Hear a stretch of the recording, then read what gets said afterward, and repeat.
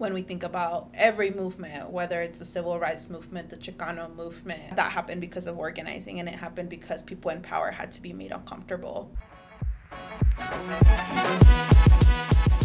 Welcome to Voces de Resistencia, a 9-to-5 Colorado podcast where we dive into our work as the Colorado chapter of the 9-to-5 National Association of Working Women. My name is Catherine Garcia, my pronouns are she, her, hers, and I'm your host for this episode. In this episode, we're sharing why we organize primarily in mobile home parks, what we've accomplished there, and what are the biggest challenges in doing so. My guest is 9-to-5 Colorado's Executive State Director, Cesiah Guadarrama Trejo. Welcome to the podcast. Thank you for having me. So before we hop into our subject for this episode, can you talk about your role at the chapter? Yes, currently I'm the Executive State Director for 9-to-5 Colorado. We have 2 other states that we work in, including Wisconsin and Georgia. I've been in this role for about 7 months now, and that means I lead the chapter work, and I'm really in charge of pieces of the fundraising work to make sure that we can sustain our work and continue to do the really important work in communities. So you were first introduced to 9-to-5 Colorado as a resident in a mobile home park. Did you grow up there? To an extent, I did. I moved into that park when I was 15 years old, so I've lived there for over a decade at this point. And I've lived there, while I was in high school, while I was also in college, and any other higher education that I've pursued since then. And talk about your experience there. What was that like? My family lost our home in the foreclosure crisis in 2008, 2009, like hundreds of other American families at the time. And my mom found this mobile home park based off of another coworker that lived in the park. I remember that I didn't have a concept of what a mobile home was or what it looked like. And when we moved into that park, I noticed that it was pretty large. There were 400 lots. Most of the people that lived in there are families. So they were families like ourselves with small children, seniors, veterans, folks with disabilities, folks on fixed income. And because it's so large, it feels honestly like a small town. It's very rare for people to move. And so you quickly get to know your neighbors, or you at least know who they are, because people don't tend to move a lot. Calling it a mobile home is a misnomer because they're really meant to be placed in a foundation and then never move from there again, because it can be very expensive or the home can fall apart if you move it, and oftentimes there's really nowhere to move it to. So it was like growing up in a small village, really. I think as someone who grew up in the 90s riding my bike, one of the signs of how you knew who was at whose house was how many bikes were outside in your yard. So that's what it was like. Or over in the summer, it wasn't unusual for someone to come knock on our door at 9:30 p.m. or 10 p.m. for a parent looking for their kid to see if Juanito was at our house. And I think that's very rare now, but it wasn't rare then because it was a safe neighborhood. All the kids knew each other, therefore like a lot of the families were connected in one way or the other. I love that. It sounds really communal. It is. You can find anything that you need there.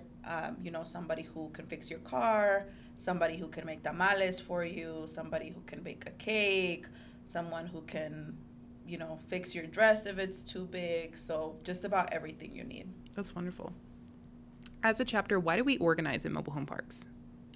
We started organizing in parks in 2015 when we were working on a transit campaign. At the time, the funding that we were receiving was regarding transit work. Denver has one of the most expensive public transit systems in the nation compared to similar sized cities. And we were starting to see, one, that our members could not afford to use public transit. And we were seeing a trend of bus routes being cut from neighborhoods, particularly where our members lived. And we started to see that as we were noticing light rails being built or light rail plans, that usually came paired with displacement of low income and BIPOC communities. It's very common for families to live in parks in an intergenerational way.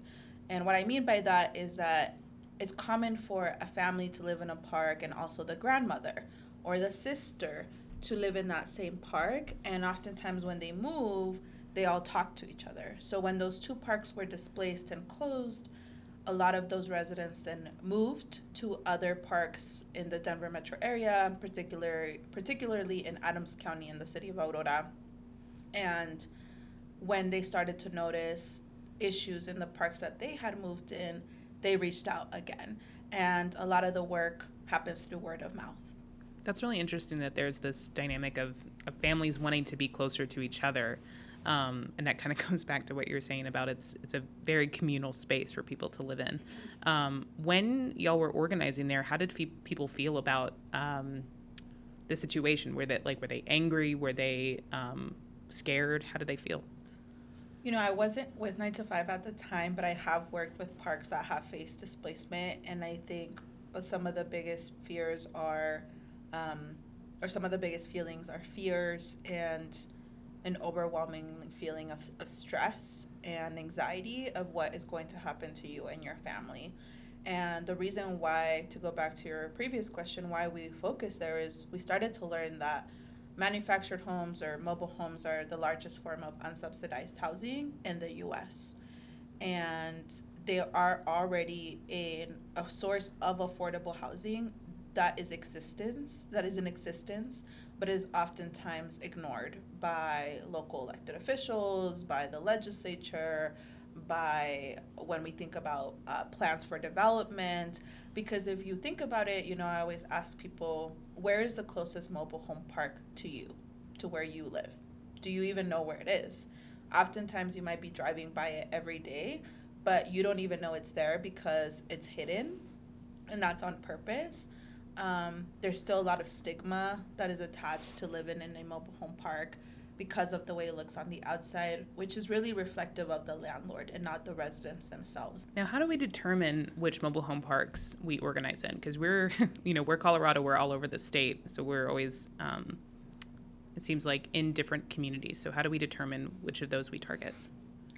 So I feel like over the years, we have worked mostly in parks in the Denver metro area, including areas like Adams County, Boulder, Longmont, the city of Aurora, city of Denver. And the way we determine is really through word of mouth. People will usually tell someone, 9 to 5 helped us organize, whether it was about a towing issue or it was about their park being up for sale or their park closing. Oftentimes we determine by the capacity we have internally. At one time we were kind of known as the mobile home hotline, and we were getting calls from all over Colorado, but also all over the United States. One time we even got a call from Canada, from someone who was living in a park there and had found our information somewhere online that we organized in parks. And so there's a couple of things, we look at our capacity. We look at the types of issues and urgency that those communities might be facing. And we also take into consideration if the residents want us to organize and work there. We don't go into a community unless we are asked to by residents. And it's also very important to us that the residents themselves are willing to also organize and to be part of the process, because at the end of the day, they are the decision makers of what happens in their community. We can give them the tools and teach them the tools to organize, to do strategic planning, to create systems of democratic decision making, to do the background and research about their park, to provide legal opinions, but we can't decide for them. And that's interesting that you mentioned that, because that kind of goes into my next question of when these folks are able to organize and we start to see these traits in developing leaders, how do you identify those leaders in these parks? Do they have certain attributes? I would say that for the most part, what I have seen is the residents who are most willing to step up into leadership roles are women. For the most part, it's women in the community who are already connectors to the residents.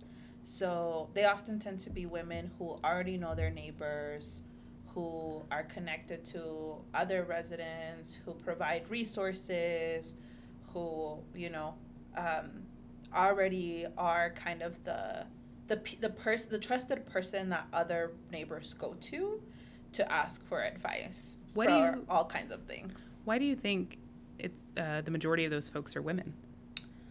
I mean, I don't think that it's a surprise, or it shouldn't be a surprise to anyone, that when it comes to movement work and when we talk about any movement in history, women carry so much of the labor to make systems change, right? Unfortunately, our names are often not the ones written in the history books, or certain only particular specific women are chosen to be written in a book of you being the leader who carried all that labor.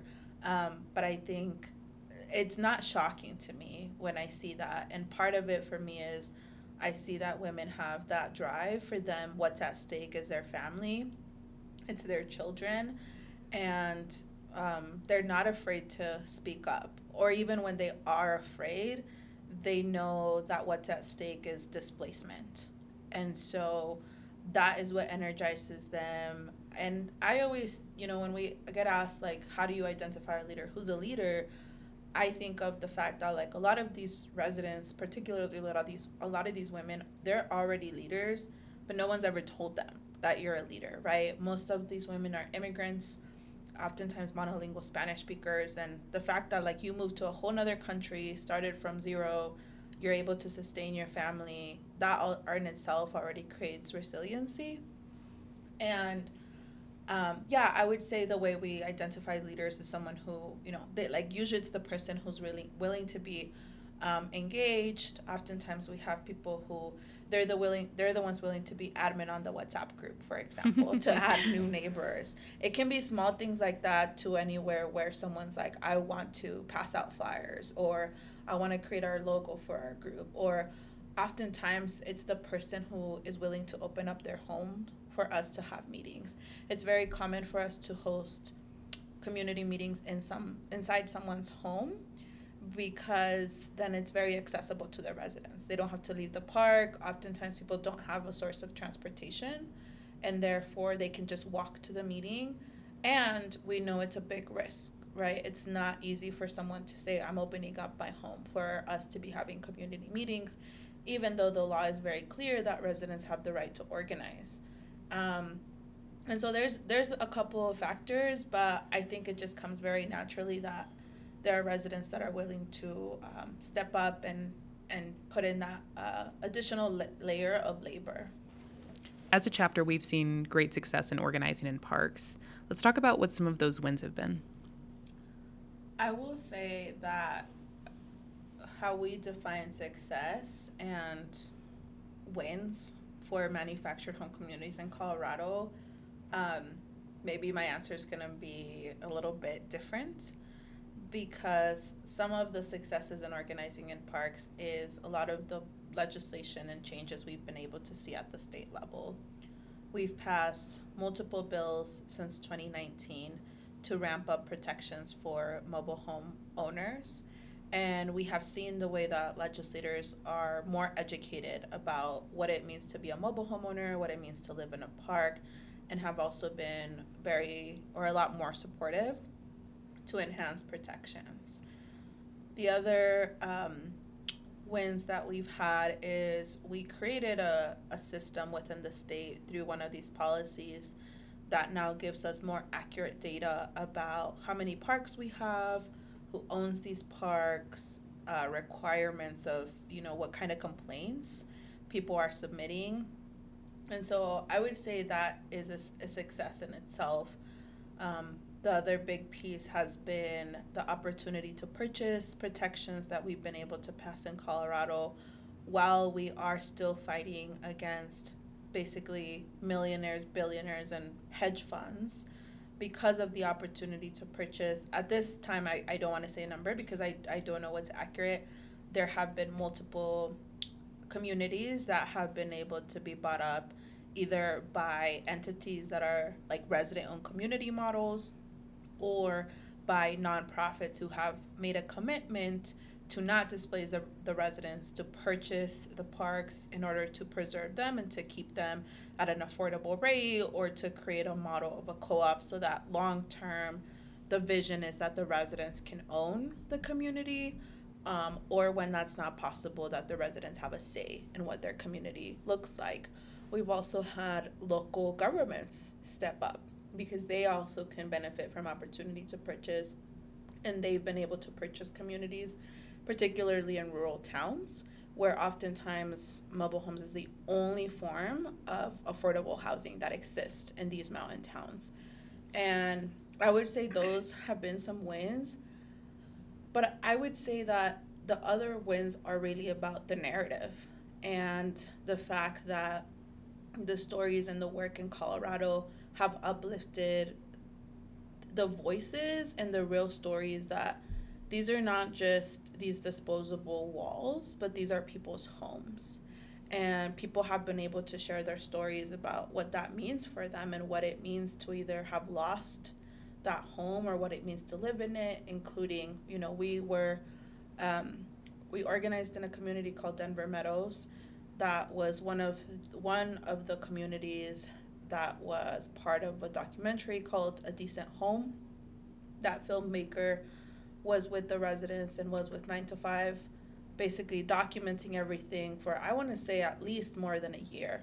And that film has made it all over the U.S. It's been screened and showed in small and big towns, and has really uplifted the voices of those residents. And so, the wins are kind of all over on the policy, but also the hope that I think it has been created, that there is this stigma that exists, but that's not the reality for most of the communities, and the power that residents are taking back into their own hands.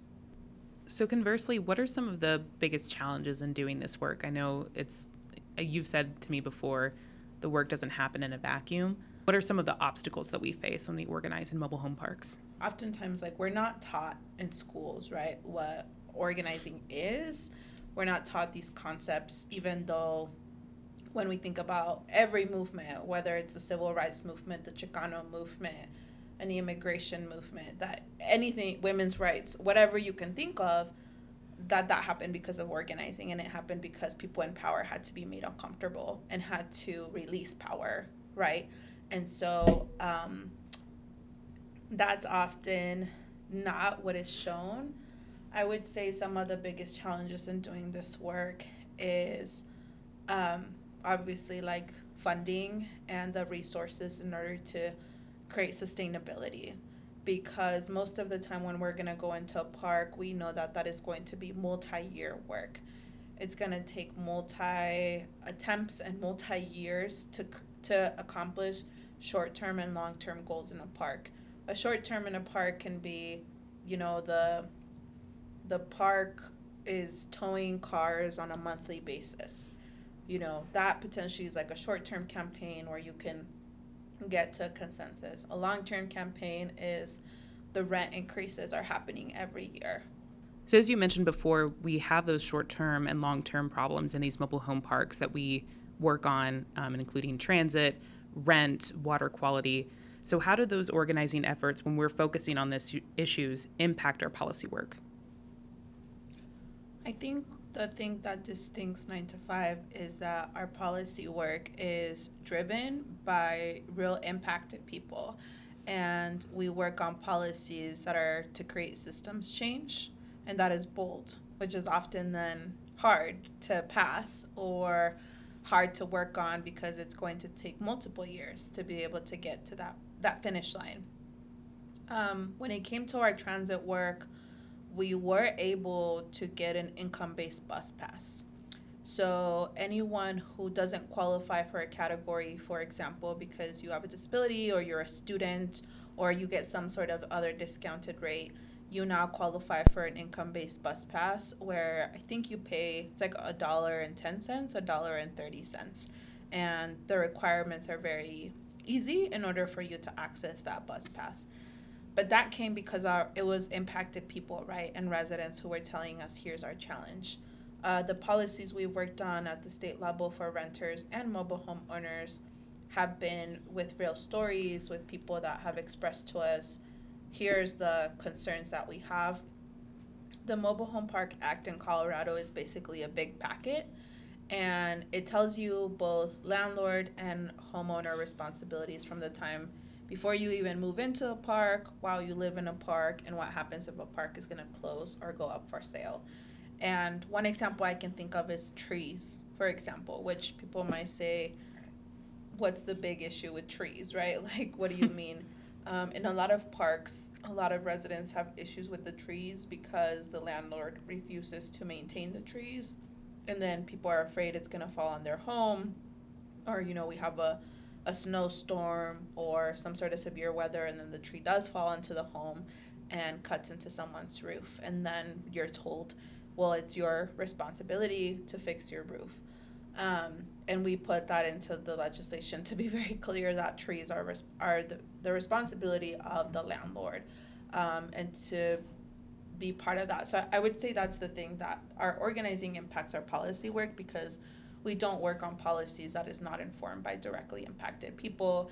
And oftentimes when we are asked hard questions to negotiate, because that is the process, we take into consideration what our members want and what are short-term and long-term campaigns, again, that we might need to commit to.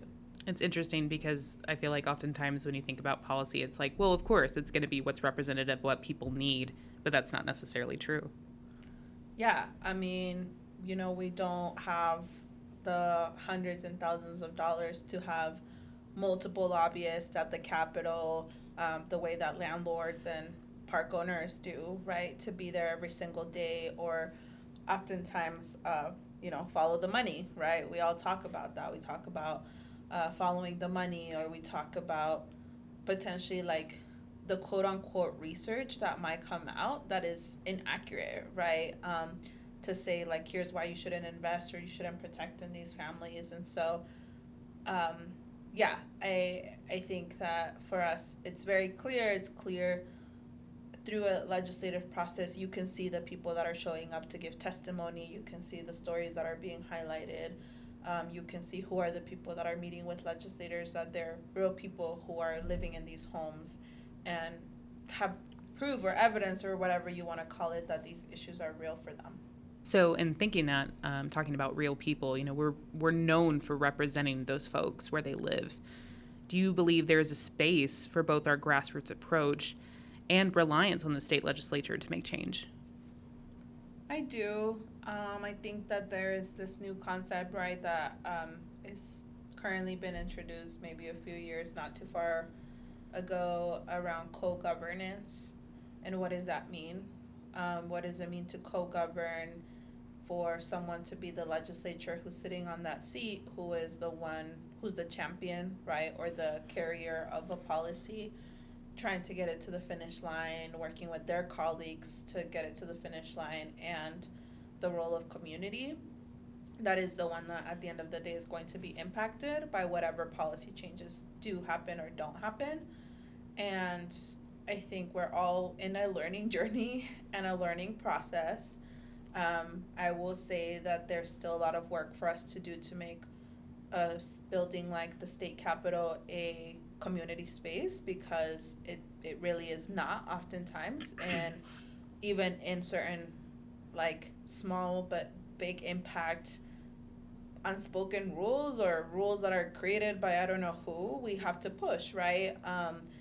We know that, for example, remote testimony has made a huge difference, because a lot of our residents who can't get to the Capitol because of transportation or because they are living in rural mountain towns, that they can do that testimony remotely. We've been pushing, and unfortunately it's not something the Capitol currently provides, but we show up with our interpretation team, right, to make sure that our monolingual Spanish speakers can understand what's happening. We encourage our members to give their testimony in Spanish, and then we have to do the interpretation into English, but we don't shy away from that.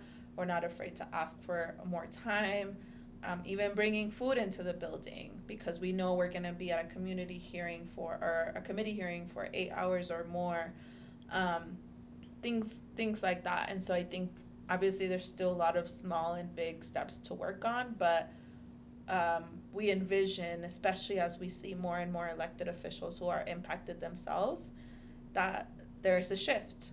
It's a shift for you to be a legislator if you've had to look and sign a lease in the past 2 years than if you've not even seen what a lease looks like since 35 years ago, right? If I've lived in a home, owned my home, if I own multiple homes and I've never had to sign a lease to be a renter, I don't have that experience of what that looks like. And we're hearing more and more legislators share how they for themselves have to live through that now, or do it for their children, or it's just different to have that experience.